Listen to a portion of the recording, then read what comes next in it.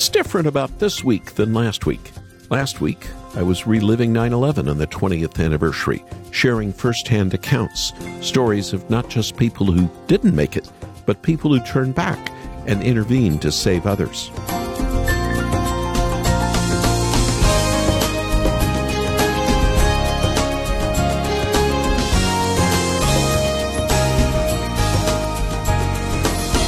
A good number of those saving lives were Christians. But what about this week? People are still helping in remarkable ways. A quick-thinking 11-year-old girl saved a puppy's life after a house caught fire in Florida. In Georgia, teachers surprising a custodian with a car. He no longer has to walk to work. A brave California mom fought off a mountain lion with her bare hands to save her 5-year-old son. Or those New Orleans nurses volunteering to stay behind, caring for babies in a NICU as Hurricane Ida swept through Louisiana. Look for the helpers, Mr. Rogers would say. It's true.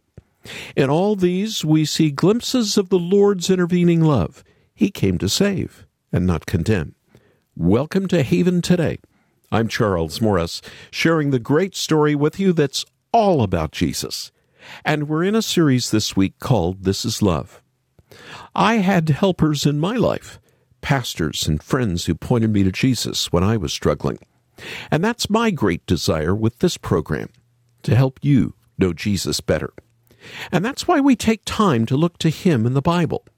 And it's also why we talk with other Christians who love Jesus, their story, their experiences, so often encouraging us on how God is always at work in the lives of His people. In a moment, I want you to hear how Jesus has touched the life of a Christian singer. He's in a family singing group called the Irwins, and they know how this story ends. Everything is perfect and suddenly the fall, ruin and rebellion like a wrecking ball. We say goodbye to Eden, the great divide begins, but we know how the story ends. Oh, the times that heaven reached down to save the day, through the flood and famine God made a way. Centuries of testing and armies closing in, but we know how the story ends. We don't fear when the world goes dark, 'cause He is strong and we trust in Him. He's overcome so we don't lose heart, 'cause we know how the story ends. We know how the story ends.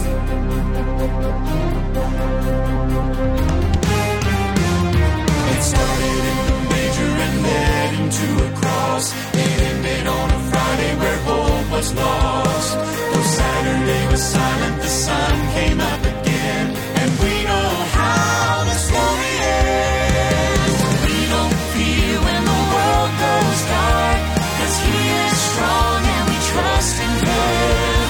He's overcome so we don't lose heart, 'cause we know how the story ends. We know how the story ends. We are the ransom, we are the chosen, we are forever redeemed. We know that one day the skies will open and Jesus will reign as the King. Every knee will bow at His feet. We don't fear when the world goes dark, 'cause He is strong and we trust in Him. He's overcome so we don't lose heart, 'cause we know how the story ends. It's already written that we will win, and that's how the story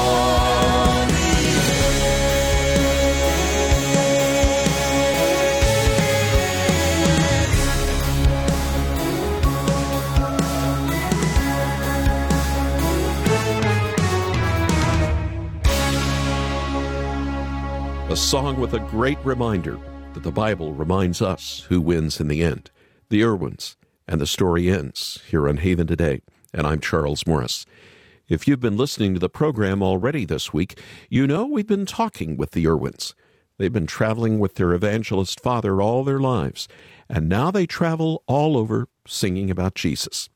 But this family is not just going through the motions. They really do love Jesus. So I asked Chris Irwin to share with us who Jesus was to him. It's easy to feel complacent or to feel safe when you're raised in church. I was raised not just in church. I was raised going from church to church, which means if those who have traveled or have visited different churches know that every church is different. There's no two churches the same. There are no two churches the same. And I've seen good. I've seen some horror stories, obviously. Who hasn't if you've been in the church long enough?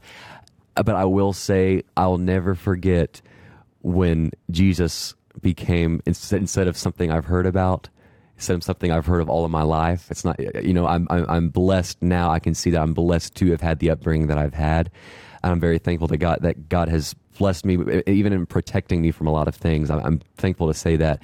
But I cannot stress enough for anybody who's listening to this that have maybe been raised in church, maybe they're so comfortable, they know all the lingo and everything, but this is a personal, real relationship with Jesus that wants to be with you. He wants to love you. He wants to give you peace. I know this 2021, there are countless things around. You could literally open your eyes and feel distracted, feel overwhelmed, feel like it is a lost cause. There's no reason to why try.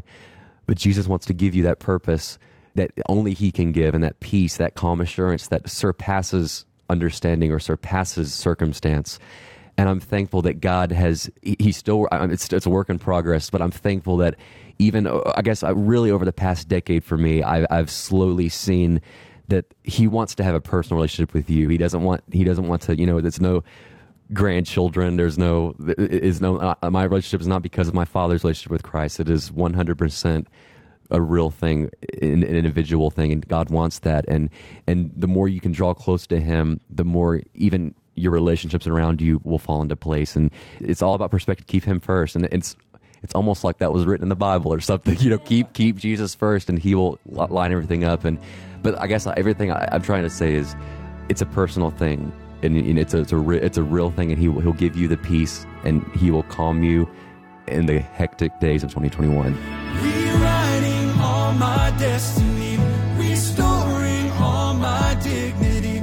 I'm rising in the victory of the blood of Jesus. My past lost in the mercy seat. I'm washed for all eternity. Now living in the legacy of the blood of Jesus. Chris Irwin from the music group The Irwins. And yes, his other siblings, Keith, Cody, and the only sister, Katie, all begin with K's as well. And you just heard one of their new songs from their new album called This Is Love. You need this gospel-centered and uplifting album in your life, so call us after the program. Make a gift to Haven today, and we'll send it out to you right away.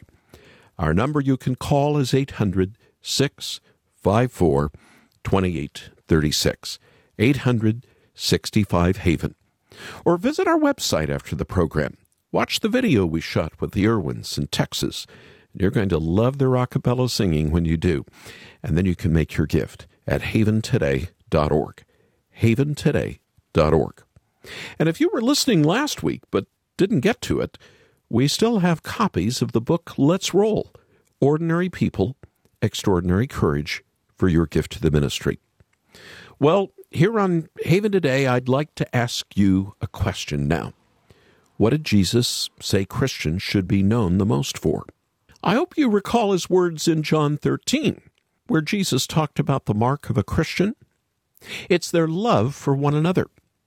And that love then goes out to the world that we belong to Him. His love shapes us, turns us outside of ourselves, and focuses us on Him and our neighbor. By this, Jesus said, all people will know that you are my disciples, if you love one another. Love the Lord. Love our neighbors. That's the truest mark of a Christian. But 1 John doesn't let us turn this mark into something we have to do. We love, he says, because the Lord first loved us. Those who have tasted and seen that the Lord is good, that His love for us brings life and hope. It is these who go out into the world changed. Yes, to love is a high calling, the highest, but it's rooted in Christ's love for us. Just what is this love, though? We love because the Lord loves. Our love proclaims to the world that we are Christ's disciples. But that doesn't tell us what this love is, does it? Thankfully, the Lord hasn't left us to figure it out. So many places in the Bible tell us exactly what his love for us looks like, but none no more famous than John chapter 3. A member of our team just moved to Texas, starting his PhD at the flagship school in Austin, the Longhorns. And just like any school in Texas, football is a big deal. I can relate. I grew up in Oklahoma, and football is just as big there as it is anywhere. It shapes your week every fall. Everyone goes to a game, or at least watches the game. A city almost shuts down for a few hours on Saturdays, sometimes high school on Friday nights. On Saturdays, the Longhorns are playing at home sometimes. And when it comes to football, you're known by your love and your commitment to your team. It marks you out as a true fan. It's a communal identity. Sound familiar? But at almost every football game, especially those televised, you'll always see this in the end zone. No, not a field goal post. Behind that, almost always, you'll see a sign with John 3:16 written on it. In a sea of signs and jerseys and team support, someone will always be there to intervene with a sign of the Lord's love. And that's really the first thing I need to say about what the Lord's love is. It intervenes. Instead of standing off at a distance and watching us in our misery and sin, his love enters in. He intervenes on our behalf. In a sea of suffering and sorrow, of long work hours, maybe even anxiety about whether we've done enough, the Lord intervenes with his love written, not on a sign in an end zone, but on the body of Christ hanging on a cross. I want to read a little of John 3 so we can all hear what it means when we say the Lord loves us. Verse 14, just as Moses lifted up the snake in the wilderness, so the Son of Man must be lifted up, that everyone who believes may have eternal life in him. And then, of course, you know the next verse. For God so loved the world that he gave his one and only Son, that whoever believes in him shall not perish, but have eternal or everlasting life. And then on to verse 17. For God did not send his Son into the world to condemn the world, but to save the world through him. The Lord's love looks like an intervention, entering himself into our situation, addressing our deep need, and putting the cost of our reconciliation on his own account. It's something we need to sit with for a minute. Too many people, I'm afraid, around this world, especially in North America today, think about their relationship with the Lord like a ladder. If they can just do the right things and believe the right doctrine, they can climb higher, climb high enough, and you just might reach him. It puts the entire idea of reconciling with the Lord on us, on what we do, on how we live. It turns our gaze onto ourselves, and it leads us in only two directions. When we're climbing the ladder, doing well, we can be pompous. After all, we're the ones that are climbing this ladder. No one else has climbed as high as we are. It must be because they aren't as good or holy. But what happens when we fall? Well, it's despair. Maybe I'll never be with the Lord. The ladder is too high, too hard. Maybe I should just give up. Trust me when I say I've walked in both of these directions too many times in my life as a Christian. The ladder mentality is tempting, but John 3:16 provides the solution. It is not who needs to climb up the ladder to get to the Lord. It's actually the Lord who sends his Son down the ladder to save us. For God so loved the world that he sent his one and only Son. He meets us down here where we are. And this is what the incarnation is all about. The Lord getting his own hands dirty by entering into our history as the son of a carpenter. Jesus lived his life in a poor village. He was poor. He saw the despair up close and personal. He spent time with the religious elite of the day. He saw the pompous, but he came to save and not to condemn. His love, first and foremost, is an intervention, breaking into our story to redeem us out of the despair and away from the arrogance that so many of us experience day by day. But it doesn't end there. Just like John 3:16 signs in the end zone of football games, Jesus was held up as a sign of the Lord's love. When Israel became sick because of their rebellion against the Lord in the Old Testament, God had Moses make a bronze snake and hang it up on a pole. It wasn't an idol. The people didn't worship the snake, but when they looked at the bronze serpent, the Lord healed them. In the midst of their rebellion, the Lord intervened, and he saved them. And the snake was a vivid picture of that rescue. And just like that, Jesus was lifted up for us. It was like the Lord entered into our world of sin and suffering, full of rebellion and despair, the sea of people with their jerseys on and their signs, and instead of going in with the home team, instead of simply standing in contrast to the home crowd, Jesus himself was lifted up. He stood out. And just like that snake, Jesus was lifted up when he died on the cross in our place. The Lord intervened. He sent his Son. And the Son, Jesus Christ, was lifted up as an unmistakable sign of his love for us. Anyone who looks at Jesus and believes will be saved. Whoever believes in him will be saved. They will not perish, but have everlasting life. That's the promise of the Lord's love. That's what it means when we sing along with the children's song, Jesus loves me, this I know, for the Bible tells me so. His love is displayed for all to see on the cross. And not just the cross, of course, but also the resurrection and his life of love and service while he walked on earth. This is love.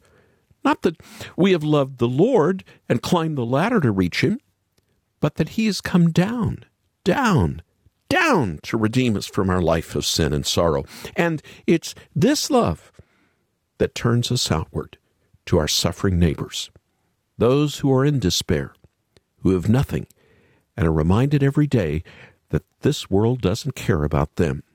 We're turned to the pompous, too, those who think they have enough to save themselves and who think their value is in their work. Christ's love humbles the arrogant, and it lifts up the despairing. Where are you today? Has life beaten you down so much that you aren't quite sure if the Lord's love is real? Or are you walking in pride, thinking that the Lord loves you just because you seem to have it all? No matter where you are, you need the Lord. And his love has been displayed for all to see. It's there on the cross. And by this we know that the Lord loves us, that Christ died for our sins.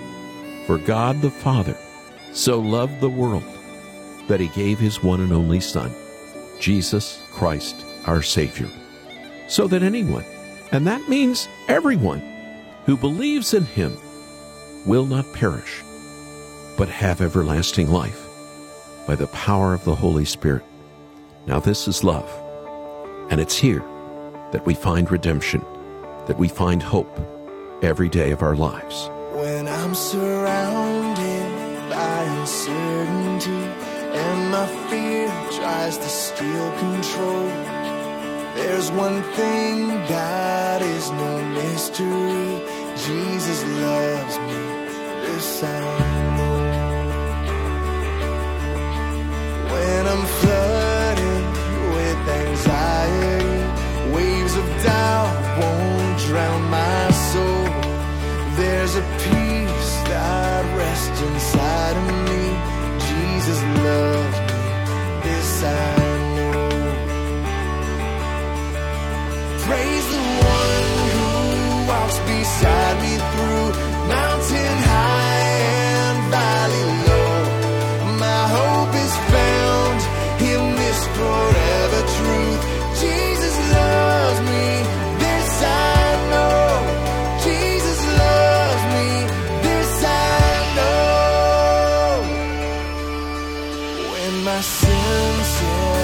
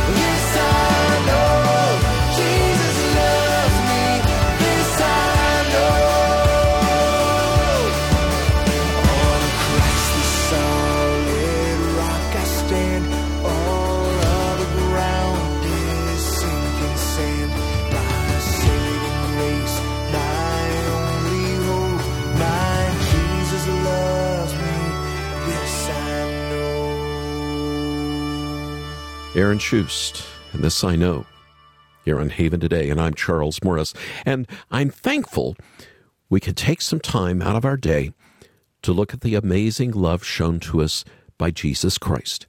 How do we know He loves us? He gave Himself for us on that cross so many years ago.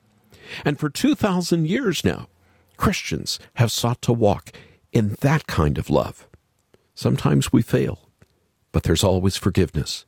But sometimes there are people who stand out, like Todd Beamer, who willingly laid his life down to help others on United Flight 93 to stop terrorists from flying the plane into Washington, D.C. After the terrorists took over the cockpit of Flight 93, Todd got on his cell phone with Verizon operator Lisa Jefferson. He wasn't sure if he'd see his wife Lisa or their children again. Lisa, the phone operator, shared the story with CBS News just 10 days after the attack. They're all heroes in my eyes. They really are. They all pitched together, and they did what they thought was the best thing to do at that time. And I feel that Todd played a great role in that, because when he told the guys, "Are you ready?" I assumed that they were waiting on his cue. Then they responded to him, and he said, "Okay, let's roll." And would you please help me welcome his wife, Lisa Beamer, here tonight. She called me that Saturday morning. I told her, I said, "You have 2 boys, David and Andrew?" She said, "Yes, I do." I said, "You're expecting your 3rd child?" She said, "Yes. He told you all of that." I said, "Yes, he did. And he wanted me to let you know that he loved you and his family very much." And I gave her a message and kept my promise. Lisa Jefferson, sharing about those final moments of Todd Beamer's life. Those on United Flight 93 were true heroes. They gave their lives to protect others. And Lisa Beamer, Todd's wife, wasn't surprised. Todd was a leader. He was a follower of Jesus. And he followed in his Savior's footsteps to lay down his life for others. As we remember these events from 20 years ago last Saturday, I want you to be encouraged by the book called Let's Roll, Ordinary People, Extraordinary Courage. Lisa wrote it to not only tell her husband's story, but to encourage others to keep their eyes on Jesus, just like her husband did in his final moments of life. You can get that book for your gift to this ministry. Why don't you call us right now at 800-654-2836, 800-65-HAVEN. Or you can make a gift on our website and ask for Let's Roll at haventoday.org, haventoday.org. And when you call us or go online, ask about the Irwin CD called This Is Love. You heard some of their music earlier, and it's all about Jesus. You can also listen to an extended interview I did with them in Texas when you listen to our new podcast called Great Stories with Charles Morris. That's my name, and I want to invite you to come back and join me tomorrow when again together we'll share that great story. That story that never grows old because it's all about Jesus. Here on Haven Today. Here for your encouragement and your walk with Jesus. I'm Charles Morris with Haven Ministries, inviting you to anchor your day in God's Word. Every fast food restaurant has a slogan. I'm loving it. Think outside the bun. Have it your way. But what about Christians? What should our slogan be? John the Baptist's words to a group of religious leaders might be our best bet. He must become greater. I must become less. In all things, we want the Lord Jesus to be exalted, not ourselves. Now, John the Baptist was ministering so powerfully that people thought he was the Messiah. But his words were clear. There's only one. Jesus is, not John, not you, not me. He must increase. His glory must shine brightly. We must decrease. We can live all of life by this slogan, and he will be exalted. Spend more time with Jesus with Anchor Devotional. Visit getanchor.com.